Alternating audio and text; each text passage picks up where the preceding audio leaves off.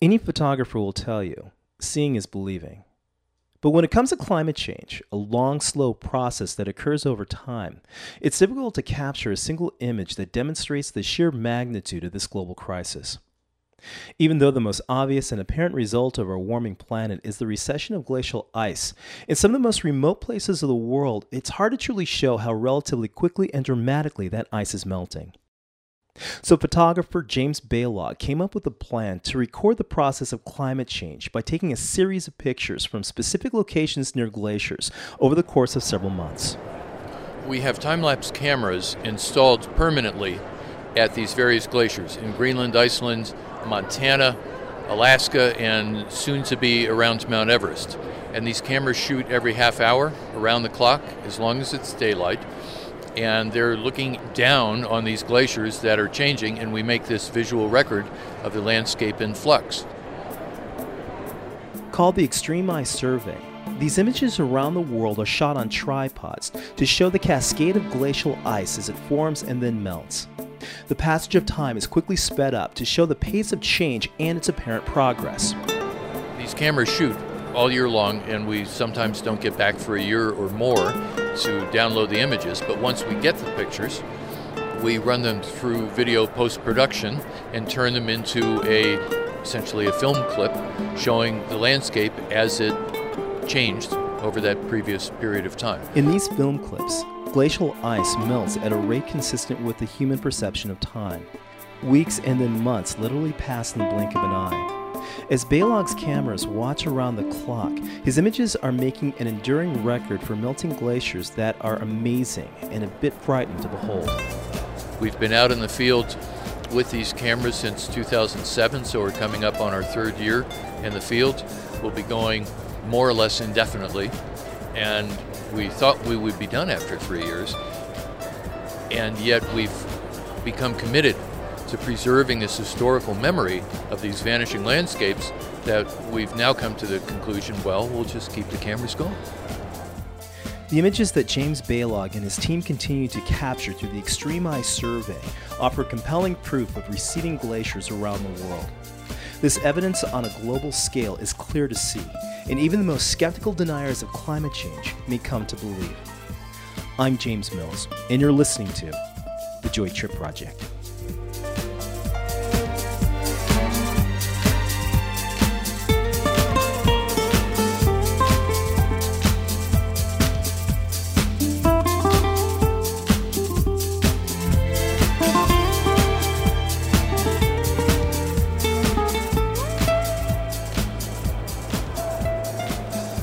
Glaciers are the place where you can see and touch and hear and feel climate change in action.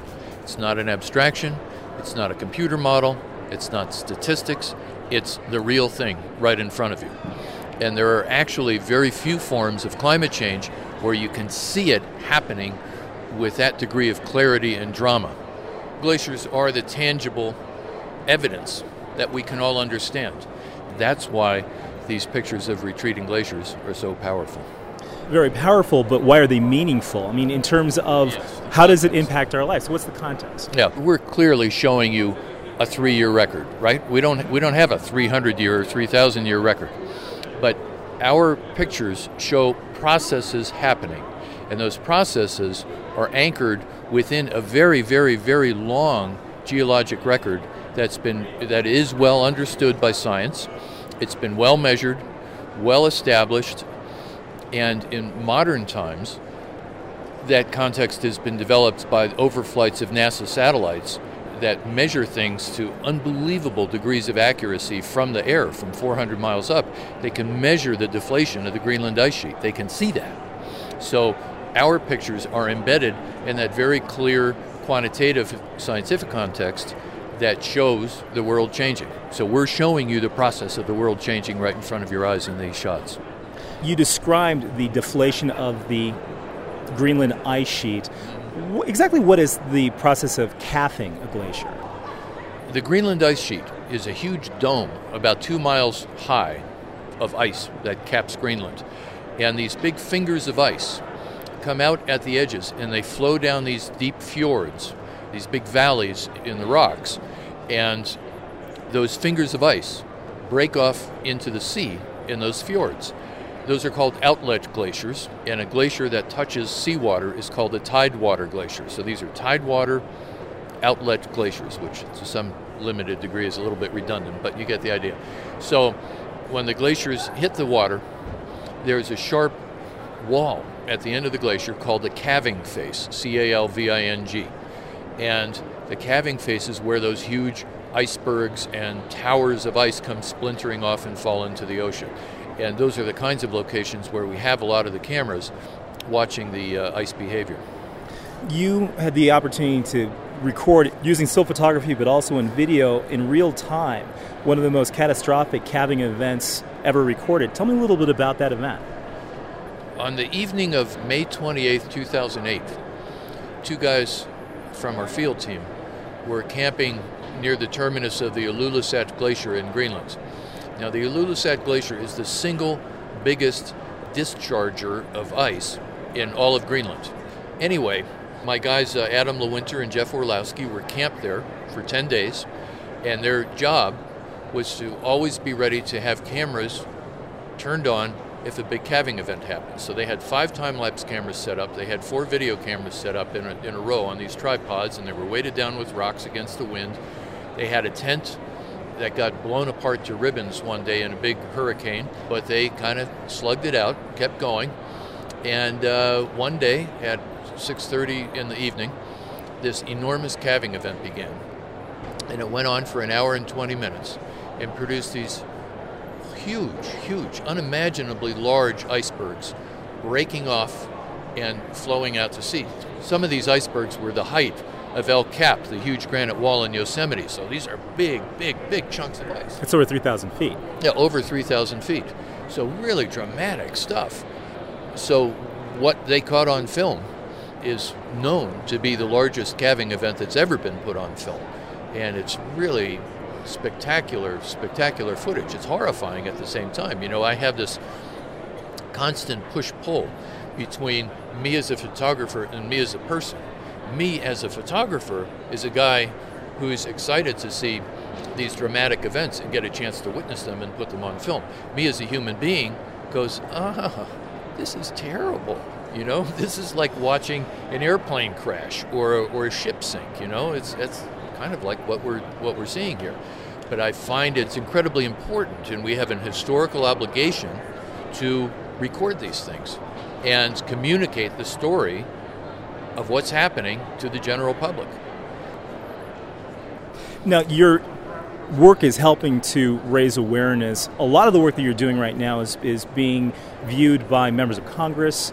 Is it resonating with the people in power, the elected officials who can perhaps enact legislation that could make changes to correct this? Yeah, I've been really gratified at all of these presentations I've made to high-level policymakers, that people come up to me after those presentations and they say, geez, we knew about this from the science papers and from the testimony that other guys have given, the scientists and whatever, but we never really knew what it looked like. And the fact that you're making it visible and tangible, it's mind-boggling. I, in fact, had the former chief of oil exploration for Texaco come up to me after a show a couple of years ago and say, I thought it was a bunch of hippie bullshit, but now I'm convinced, he said. Now I get it. He's come to 2 other of my shows. Oddly enough, though, there are plenty of skeptics out there who, despite this evidence, don't believe it. What do you suppose is preventing them from connecting the dots in their own mind? The unimaginable is happening right now. We are not programmed to think that monumental, earth-changing events happen during our own little heart-beating minutes on this planet, but they are. That's the first point. Second point is that humans are responsible for most of that planetary change that's underway right now. And thirdly, I believe that in that responsibility lies an opportunity to take the right action. And I believe that we have the economic, financial, technical, and intellectual resources to take the right action if we just get our act together and do it.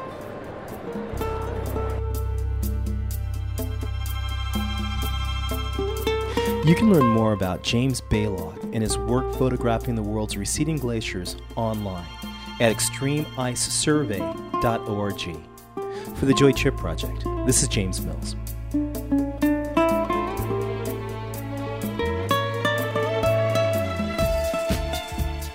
Music this week by Jake Shimobukuro.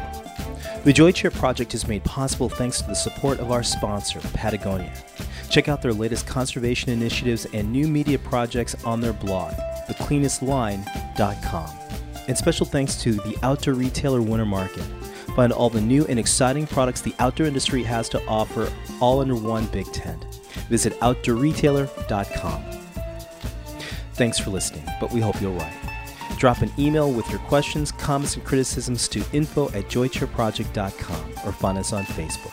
We'd love to hear from you. Until next time, take care.